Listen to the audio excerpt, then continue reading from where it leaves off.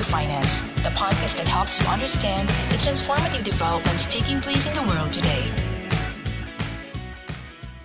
We are very excited to have an outstanding group of leaders across digital, retail finance, and financial technology from Vietnamese banking and finance sector to discuss the future of the industry as we make the transition to what we just described, the next normal, which is digital post-COVID-19, and debate how Vietnam's, the state bank has allowed new KYC measures to be implemented, has allowed new players, new digital players that will challenge incumbent players, and who will win in the digital first era when everyone is digital or everyone will become digital. In this session, we will explore how both traditional and new players embrace that inevitable change to be fully functioning digital players and equip themselves with the right strategies and capabilities to win. Helping us to kickstart this virtual debate are our guest panelists who have huddled beforehand to help frame the discussions. Let me have the pleasure to introduce our panelists. Mr. Lee Xuan Vu, Member of Board of Directors and Head of Retail Banking, MB Bank. Mr. Dinh Văn Chien, Deputy CEO and Head of Retail, TP Bank. Mr. Augustine Wong Kok Seng, CIO, VP Bank. Mr. Brian Carroll, CEO, Tinex Digital Bank. Mr. Gunit Singh, Head of Product, Payments and Customer Engagement, UBank. Mr. Kanish Upaya, Head of Payment Solution, Retail Banking Group, Techcombank. And finally, Mr. Rohit Dutta, Regional Director, ASEAN and Southeast Asia Bank Base. What is driving each of your institutions' digital strategy and leadership priorities now that we are all going digital? How to optimize customer journey by integrating a seamless experience and a customer-centric ecosystem? How should we rethink collaboration using APIs and open banking, as well as accelerate innovation through collaboration with fintechs? The first topic, what is driving each of your institutions' digital strategy and leadership priorities? We know that among you, there are the incumbent banks, right? And you are aggressively transforming to digital. And also we have new digital banks. We know that COVID-19 has been a catalyst and accelerant of change. How do you respond to the pace of change as well as the entry of new players, competition, and the impact on the competitive landscape, as well as unforeseen crisis events such as COVID-19? How do you prepare for emergent risk from that is a attendant risk of digitalization, like data leaks, data theft, cyber fraud, and security breaches to ensure operational resilience? Now, we'd like to first hear from our incumbent banks, the likes of TP Bank, MB Bank, VP Bank, who have done quite outstanding things in transforming yourselves into digital institutions. I'd like to first call on TP Bank's Mr. Chen to give us an insight into your digital strategy. The last 2 years, it has been a good time for us to accelerate the digital strategy, the transformation, and the innovation in the digital space. What drives us, I think clearly we can see from the market, is the consumer changing. Right? The consumer behavior has changed a lot. If we compare 5-6 years ago, it's changed a lot. And that really the one that drives us to step up in terms of digital transformation, from offering the new product, find a new way to provide the services to the customer, and also making sure that we can improve the business performance from the bank perspective. The second thing I think would drive our digital strategy is the technology. The advance of the technology, I mean, we see now that is very different. In the past, we say, okay, moving from internet and then to mobile, that's a big change. But now, based on that kind of movement in terms of internet and mobile, a lot of new technology, whether it's AI or it's blockchains or new things like that, right, it's happening every day, and then it allows us to do more things and better in a better way to our consumer. Thank you, Mr. Chen. Yes, critical part of digital transformation is digital leadership, and to have it driven from the top. MB Bank that is also doing a lot on the digital front, working with its partners, technology, but also in terms of creating a whole new, more exciting brand as well. So we'd like to call Mr. Le from MB Bank about the digital priorities that is driving, that's on your agenda. We buy in a lot of partner, technology partner, business partner, to help us to build the strategies last 3 years. And we signed a strategic partner with IBM for 2 years full support with us to create the transformation office and build architecture and doing a lot of things in terms of business transform and technology, the new technology applied to our model. So we very focused in terms of how to acquire more customers, because we all think about the customer. Customer now, the chain of customer change rapidly in terms of COVID, in terms of new way for doing business and doing banking service. Digital is one way can help the bank and customer reach together more closely. So in our digital transformation, we try to call the smart transformation. It means that the smart means everything needs quickly. Customer needs buying and do the service quickly, more convenient, and doing a lot of things beyond the banking service. We measure the outcome from the digital. For example, 1 million digital customer on board successfully on the first quarter. And also for revenue, we create the revenue 3 times compared with the quarter last year. So the first stage is quite happy with the results, but we have a lot of things to do for make the customer happy and serve them more product and service. We see in terms of the effort that has been put into onboarding new digital clients, that is part of the whole move towards digital. A lot of customers are being onboarded digitally. Now, next, I would like to get a perspective from one of the new digital banks, and I'd like to call on Mr. Carroll of TNEX to give us a perspective as well. The Vietnamese market is still relatively untapped, right? There's still a lot of underserved customers, but there are a lot of incumbent banks that have jumped onto the digital bandwagon, so to speak. How are you working to onboard customers? How are you creating a differentiation for yourself? From a strategy perspective, digital is not a strategy, it's what we do. We don't have a technical debt. I've been in banking close on 30 years now, and I've worked in everything from fintech, VC, and traditional banks. And I don't envy what I see, what the banks have to do here, and banks I advise across the world have to do to deal with moving from a pre-digital to a digital. So, but it's great to see. Ask me about the market.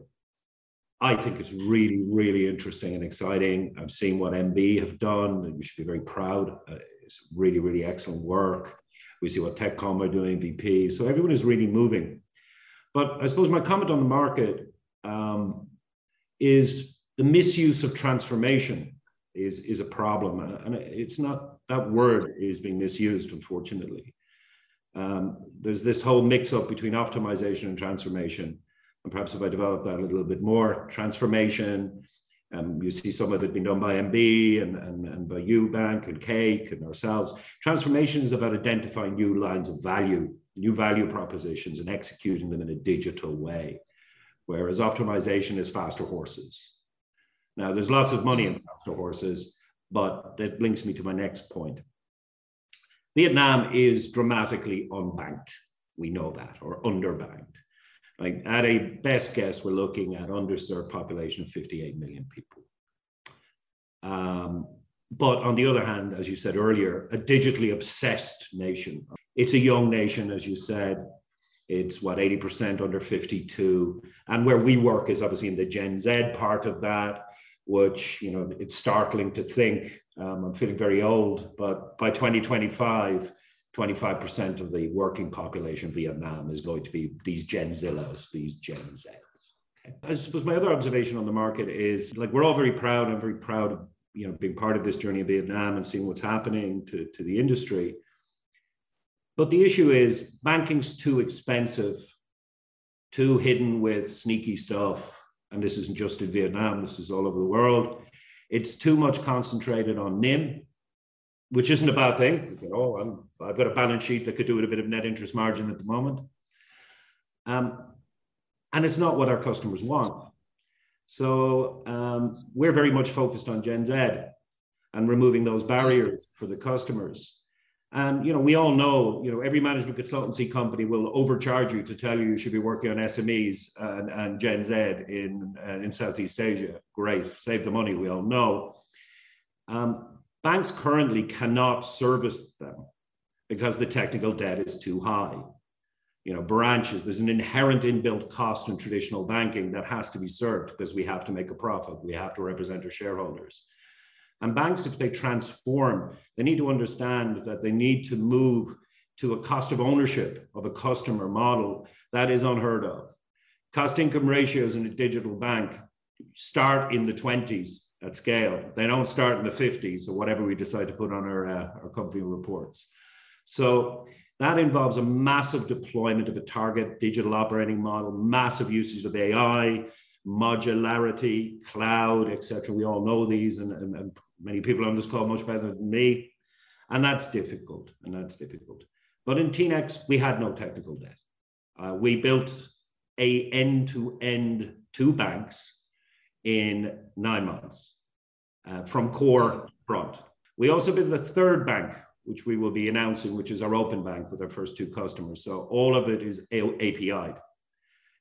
All of it is data-driven. Our cost of ownership at 3 million customers, when we get there, is $1. So I only need to make $1.01. The number of people we need to run 3 million customers, and that on both assets and liabilities, is 141 FTE. So these statistics that I'm quoting are absolutely, completely unattainable unless traditional banks transform. And to transform, my last comment is, guys, it's not technology. And I'll meet anyone around here and I'll show you a template how to build a digital bank. It's not about that, because the likes of Amazon, Google, open source and fintech have democratized this now. You know, we can put these banks in quickly. The biggest problem we have is culture. And, you know, Drucker, my 2 favorite people on this topic are Drucker. We all know Drucker, culture eats strategy for breakfast, but also, in reality, a mathematician whose name has just flipped out of my mind. We're all destined to produce solutions that mirror our communication structures, okay? So banks need to break down the barriers in the brains. And I think the most important thing to transform or deleverage from a balance sheet, if you want to be a successful digital bank, is get rid of the old culture. And that's very, very difficult. And it doesn't start and end with a digital factory. That's a lot of theater. It starts with leadership. And if we can get the leadership right, Vietnam is going to be one amazing digital economy in the next 5 years. You really fire up the discussion, and I'd like to get some responses there. Are the incumbents really transforming, or are you just getting faster horses? Maybe Mr. Wong, who's looking after technology at VP Bank. When you inherit a brownfield environment, you have a lot of legacy to deal with. And one of the key challenges, I can tell you frankly, is how do we then ensure, you know, all the nice and snazzy things that we can roll out, we will always be there. We will always be championing those areas. But the challenge for us is really, how do we make it stable, secure, and simple to use? Because you have a wide spectrum of users, different capabilities, different backgrounds and stuff like that. So it's important for us, from our strategy perspective, is is as long as you keep it simple, you make it stable, and you make it secure, you will naturally gravitate a lot of people into your environment. Because everybody, we are a bank. The whole entire purpose of a bank, people put money into the bank is for security, right? In essence, it horns the secure function capability. So it is important for us, from my perspective and from VP Bank's perspective, that we chase down this and make sure that we hone it and make it good and solid. That whole entire cycle of customer experience needs to be enhanced and rapidly do it. Same, we employ the same kind of methodology for our auto loans, which we will successfully launch in January, just before TED holidays.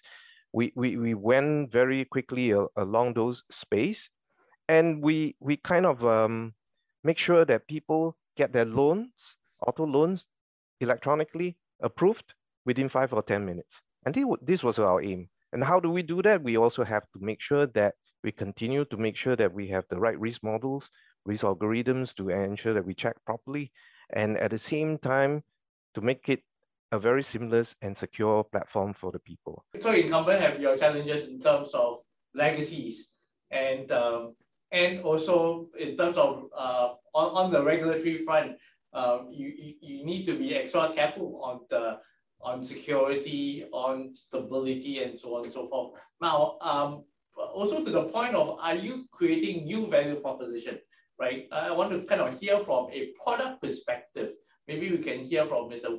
Upahe from Techcombank, who's head of payment solution. I mean, one of the areas where it's, we also talk about payment transformation, right? How to deliver payments faster, cheaper, more efficient. When we talk about payments and why and what we do, there are two ends which really fueled what Techcom has been doing.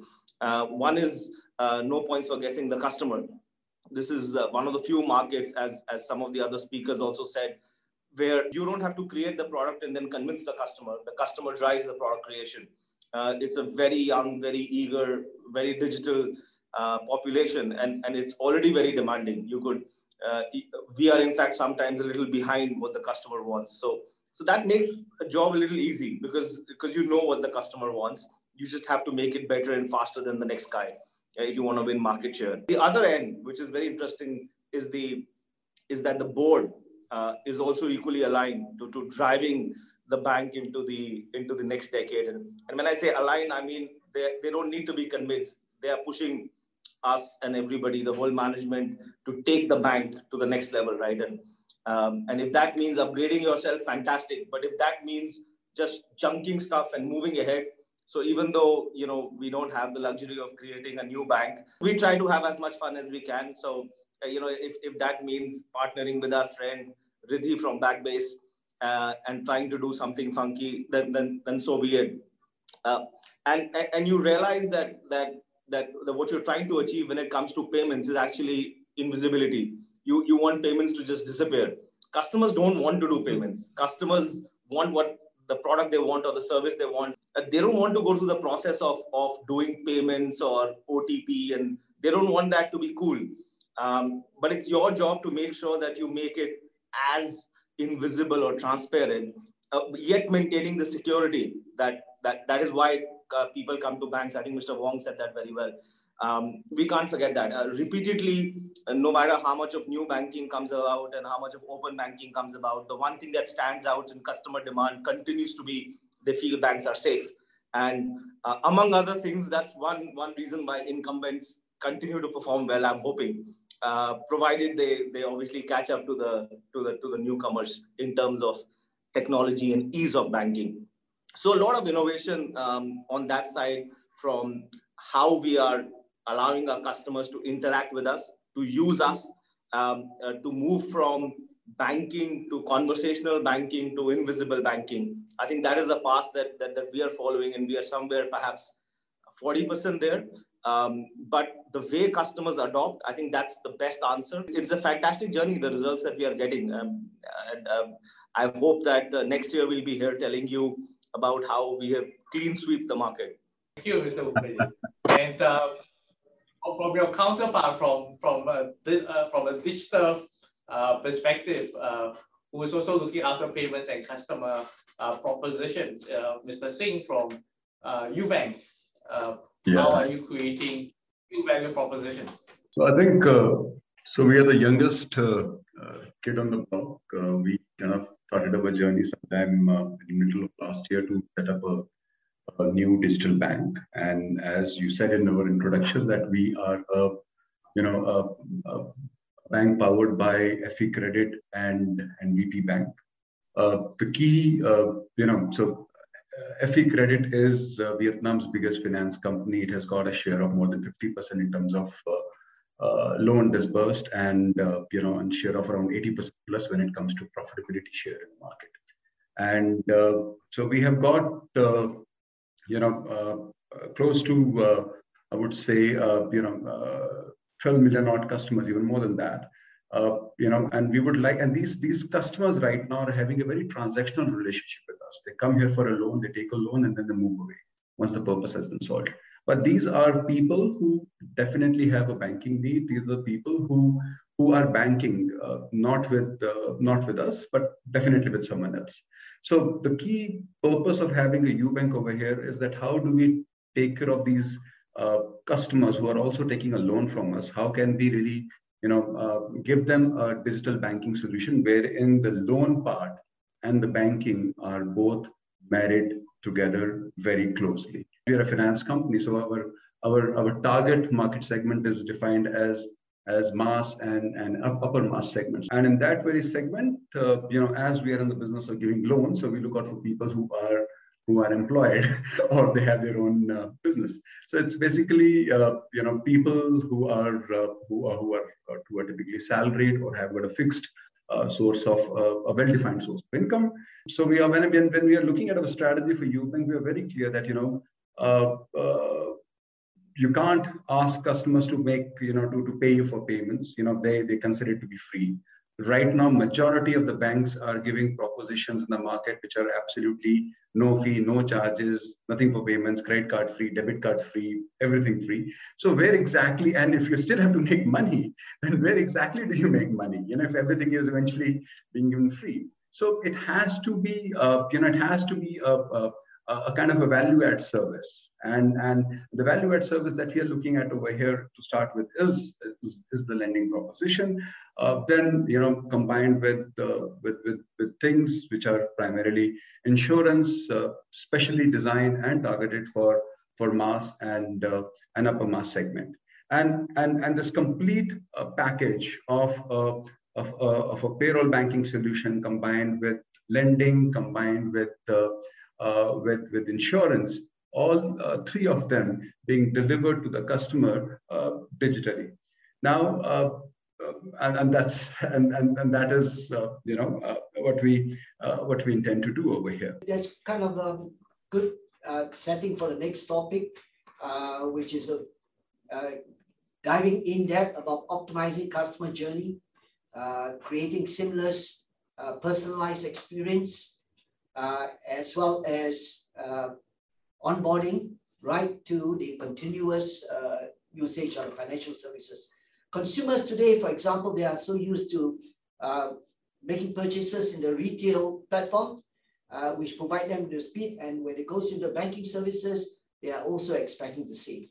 So we talk about eKYC, and even to execute eKYC, the bank must have the ability to extract information as fast as possible, whether the information is available nationally or in a database, so that they can do the eKYC as well as be in compliance with money laundering requirements. In the case of business, it could be the TBML, which is trade-based money laundering. So these are challenges that banks will face in trying to be comparable to the retail online stores. At the same time, also the traditional banks have to compete with the digital bank that leverage on artificial intelligence, machine learning to support the onboarding. So I think it's kind of interesting to hear from the the banks. And let's hear from Mr. Lee Le from MB Bank, how they are leveraging on artificial intelligence or eKYC to have a seamless onboarding of customers, at the same time deliver bespoke or personalized banking. For the customer with the eKYC, is have the customer on board successful with the video call or some other technology. So we provide them the beautiful account with the limit amount that's the fit with their requirement. For example, 300 million per month.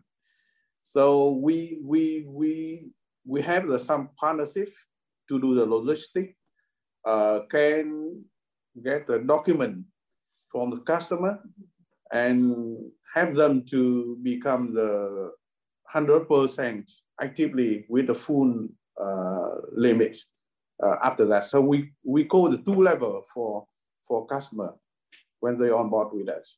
I'm going to ask a view of a digital-only bank, and I'm going to ask Brian to make some comments on how the onboarding process and how they use technology coupled with biometrics and leveraging on national data to onboard customers, perhaps. We made a decision to build our own eKYC. And that was a brave decision, and one that did keep me awake at night. And the reason we did that was fundamentally eKYC is not just about AML. eKYC gave us an opportunity to harvest data, to look at behavior, and to also, for example, sitting under eKYC, we have a behavioral security AI model, okay, which protects us, okay? But eKYC is hygiene, guys, in digital banking. I think we need to get over that now, guys. We have eKYC in Vietnam. It was really good by the SPV. But then we get on to customer experience.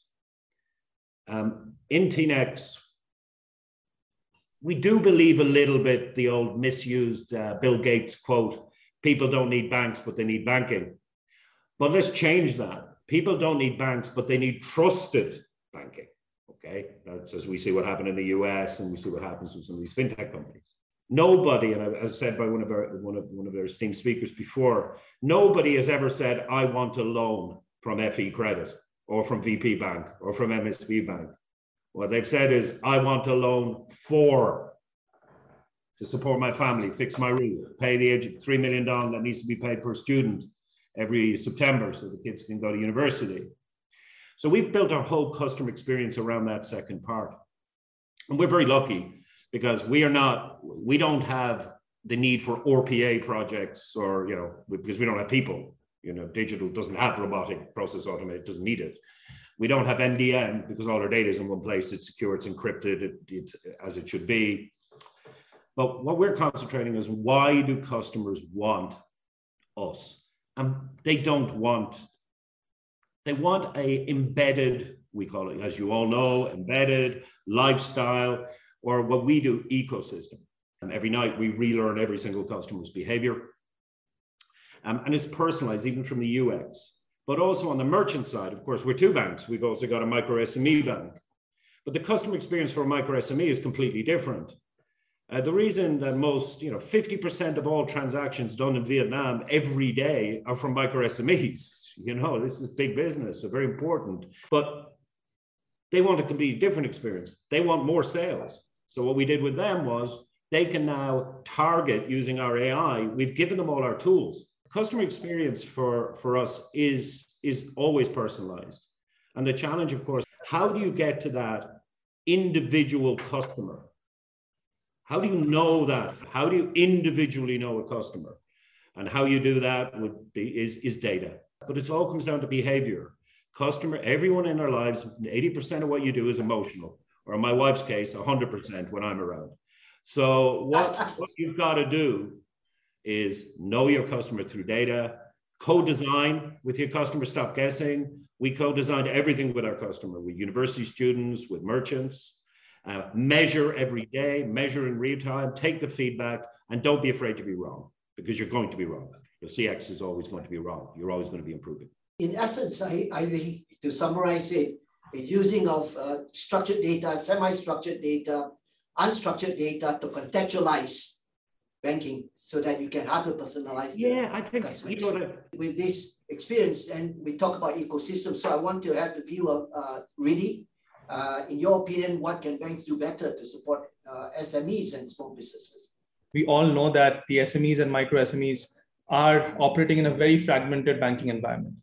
And it simply isn't serving them, right? On a day-to-day basis, what we have seen is SMEs are tapping into a wide range of applications and services to meet their overall financial needs. They have something for banking, they have something for bookkeeping, they have something for payroll, something for reconciliation, payable, receivable, you name it, right? But they don't have that one platform or that one application through which they can do all of it. And who is best placed to solve this problem? Nobody but banks. And I personally believe the traditional incumbent banks that we have here today on the panel are probably very well suited to solve this problem, because while they have a legacy, while they have, while they are incumbents, but they also have that infrastructure which they can build on top of it. Again, I've heard terms like, the fact that, some banks have this legacy because of which they have not been able to innovate. Some banks are starting from a clean slate. And we are in a very unique position that we are working with different type of banks. So Kanishk mentioned we are working with Techcom Bank, which has legacy. We are working with Guneet also on UBank, which is starting from a clean slate. We have worked with TP Bank. So we have seen multiple types of experiences, right?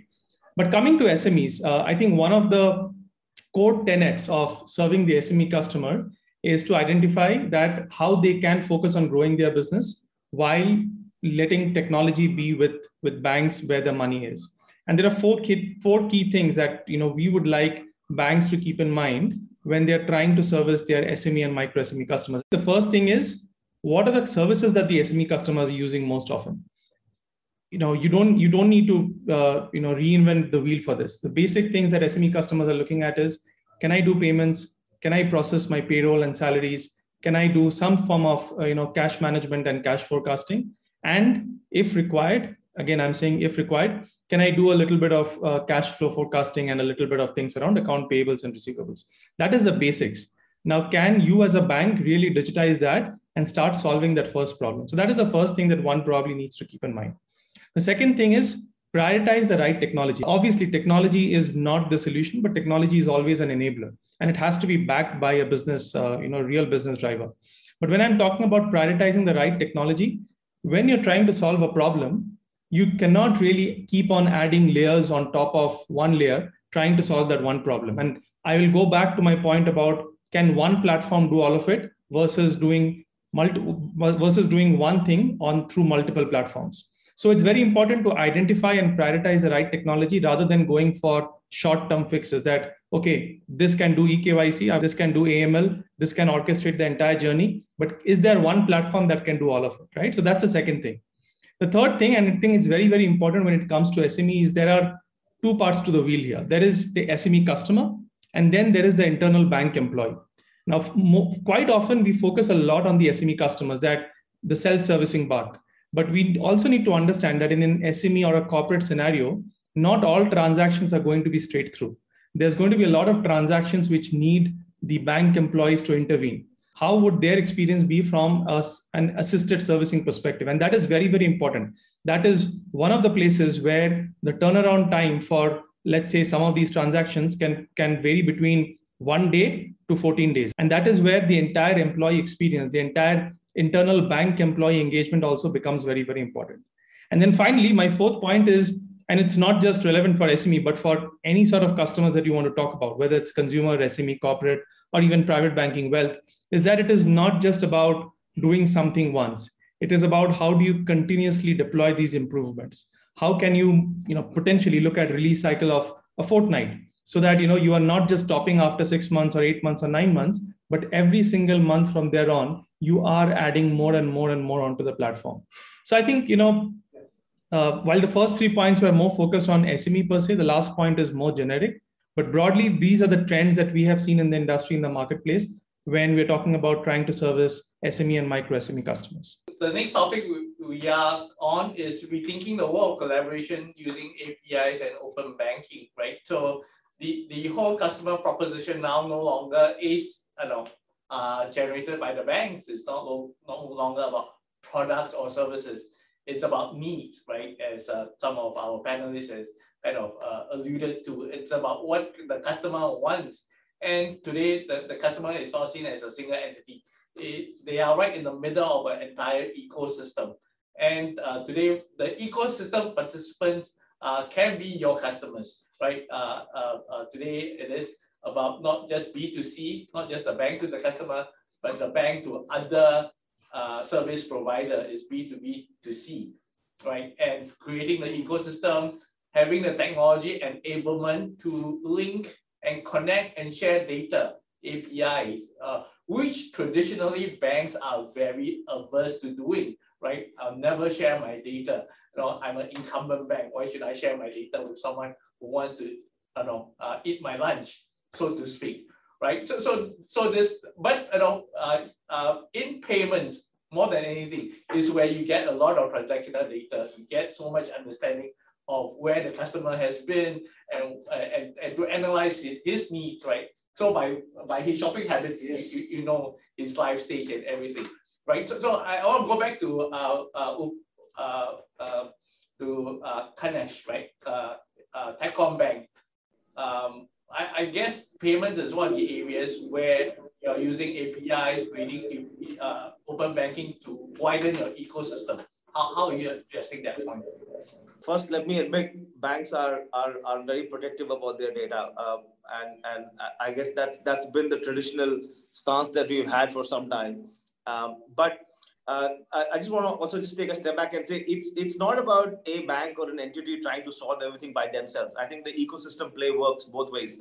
It is very important to partner up for different needs, right? Everybody trying to build everything is just a whole waste of productivity at the end of the day. There are smaller, niftier entities doing such exciting stuff that you can plug in, you can borrow. Open banking, perhaps it's already here, but open data is definitely here.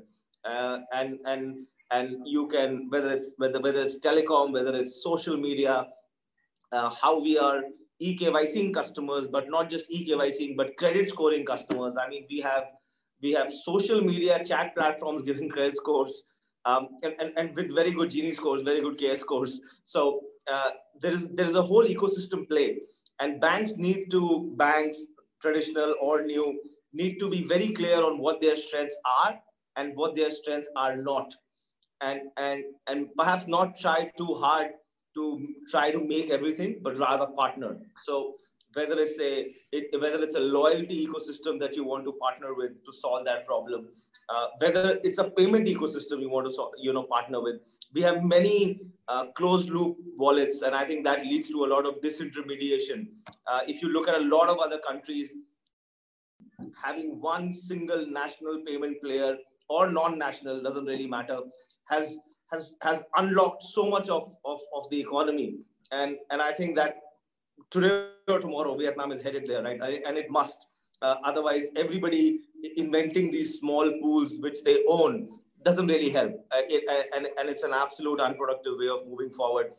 Now that I'm speaking about payments specifically, I think we need to have a uniform, open payment ecosystem where everybody can play in, and customer doesn't have to look at the color of the QR code and try to match it to his phone QR code. Am I the green guy or the yellow guy? I don't want to take names, but be able to play the open. And then, of course, the person who leads this is the person who gets the data. So that's still the domain of the guy who's willing to go in and do the acceptance, issuance. But the point is that when you connect everybody together, that's when a customer base is able to perfectly flow and money is able to flow back and forth. That's one of the things we learned in payments. But payments is how you get customers in, how you make their life easy. Our scorecards are now driven by the behavior of customer. We are able to customize offers. Maybe not at a segment of one level, like Brian said, he can. We're not there yet, but definitely we can sharpen it to quite small cohorts. At least we are there already, and that's what's required. But it only happens when unification comes in. And for a bank to say that is not easy, because banks love moats and they love gates. But I think when you take a larger perspective and a national perspective, this thing only works when everybody comes together, either under our own aegis or the aegis of the regulator. It doesn't really matter. But that's the next big unlock that has to happen for everybody's sake. As an industry, how are we moving towards open banking and digital ecosystem? Mr. Wong, VP Bank, if we can get your perspective. And then maybe after that, from TP Banks, Mr. Chen as well. To be frank and honest, and because of the tight competition between the different organizations and stuff like that, it's still a ways more to go for us to pull together and collectively come together to form these nationalistic payment structure, you know, that we are so used to in the other economies, etc. For now, I think a lot of us, even within VP Bank itself, we are looking at creating this platform of our own, you know, tapping our own internal ecosystems as well to leverage against some of the key critical like SMEs across down to the customer base, etc., etc. As a result, one of our strategies is also like what you guys already probably know. We spin off digital banks, you know, through our We Group, through UBank and stuff like that. And this is actually to create our own and enlarge ecosystem for us to kind of like envisage and pull them all together, you know, collectively, and then provide that services among our systems and our subsidiaries. At the same time, share the data, you know, understand how do we provide that edge to these people. Once we are able to go the open API mechanism capability, the connectivity and stuff like that, it doesn't prevent us from opening up this to a greater group of people, and even plug ourselves into the nationalistic what you call payment system, like whether it's NAPAS or whatever not, we are able to get into it. And then as a result, enable a larger pool of people to cross-reference and to do cross payments across different customers who may have their own preference to a particular bank, you know, and therefore as a result, it then helps us to then generate that capability within Vietnam. And that's how I think going forward, that would be some ways to go, but it is also a start. I'm sure the other banks and my esteemed colleagues would also be thinking along some of these lines where they will be building some within their own ecosystems and stuff like that. At some point, we will be able to come and cross breach and kind of plug ourselves together, as long as we are adding value to our customers. An interesting strategy that VP Bank has taken in terms of creating different propositions or different units looking at different proposition and creating kind of internal ecosystem around that. Just maybe one more perspective from TP Bank, Mr. Chen, on how you see the industry coming together on open banking. And of course, open banking is something at in different markets is a national kind of policy directed initiative.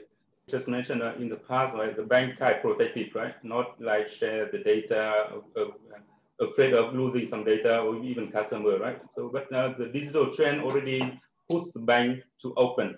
And then to do digital banking and digital transformation, the digital partnership is critical. So right now you see each of us here, right? We connect, we connect with different partner, whether it's fintech or non-fintech or even some other partner in the whole consumer journey, whether even going to the e-commerce website, right? So that's why the open API has been able allow us to do a lot of connection, build a whole ecosystem. But if from here moving to open banking, I think it's still a long step. But I think some direction has been has some signal there in terms of, I think in our discussion in the market, people talk about agent banking. So agent banking, I think is the very first concept in terms of like you open to outside the ecosystem, but in a more like offline one. Have to talk offline on it. And then if that platform or that regulation allow us to do something like agent banking, I think it's very quickly to move from there to open banking where the whole banking business can be exposed or shared with other partners. And then I think by that time, we definitely will see a much better, close, very well-working kind of ecosystem. It's not just a closed-loop ecosystem in some of the banks are doing right now, but it's more open one. And then I think that would be a big benefit for the whole market and also definitely to the consumer.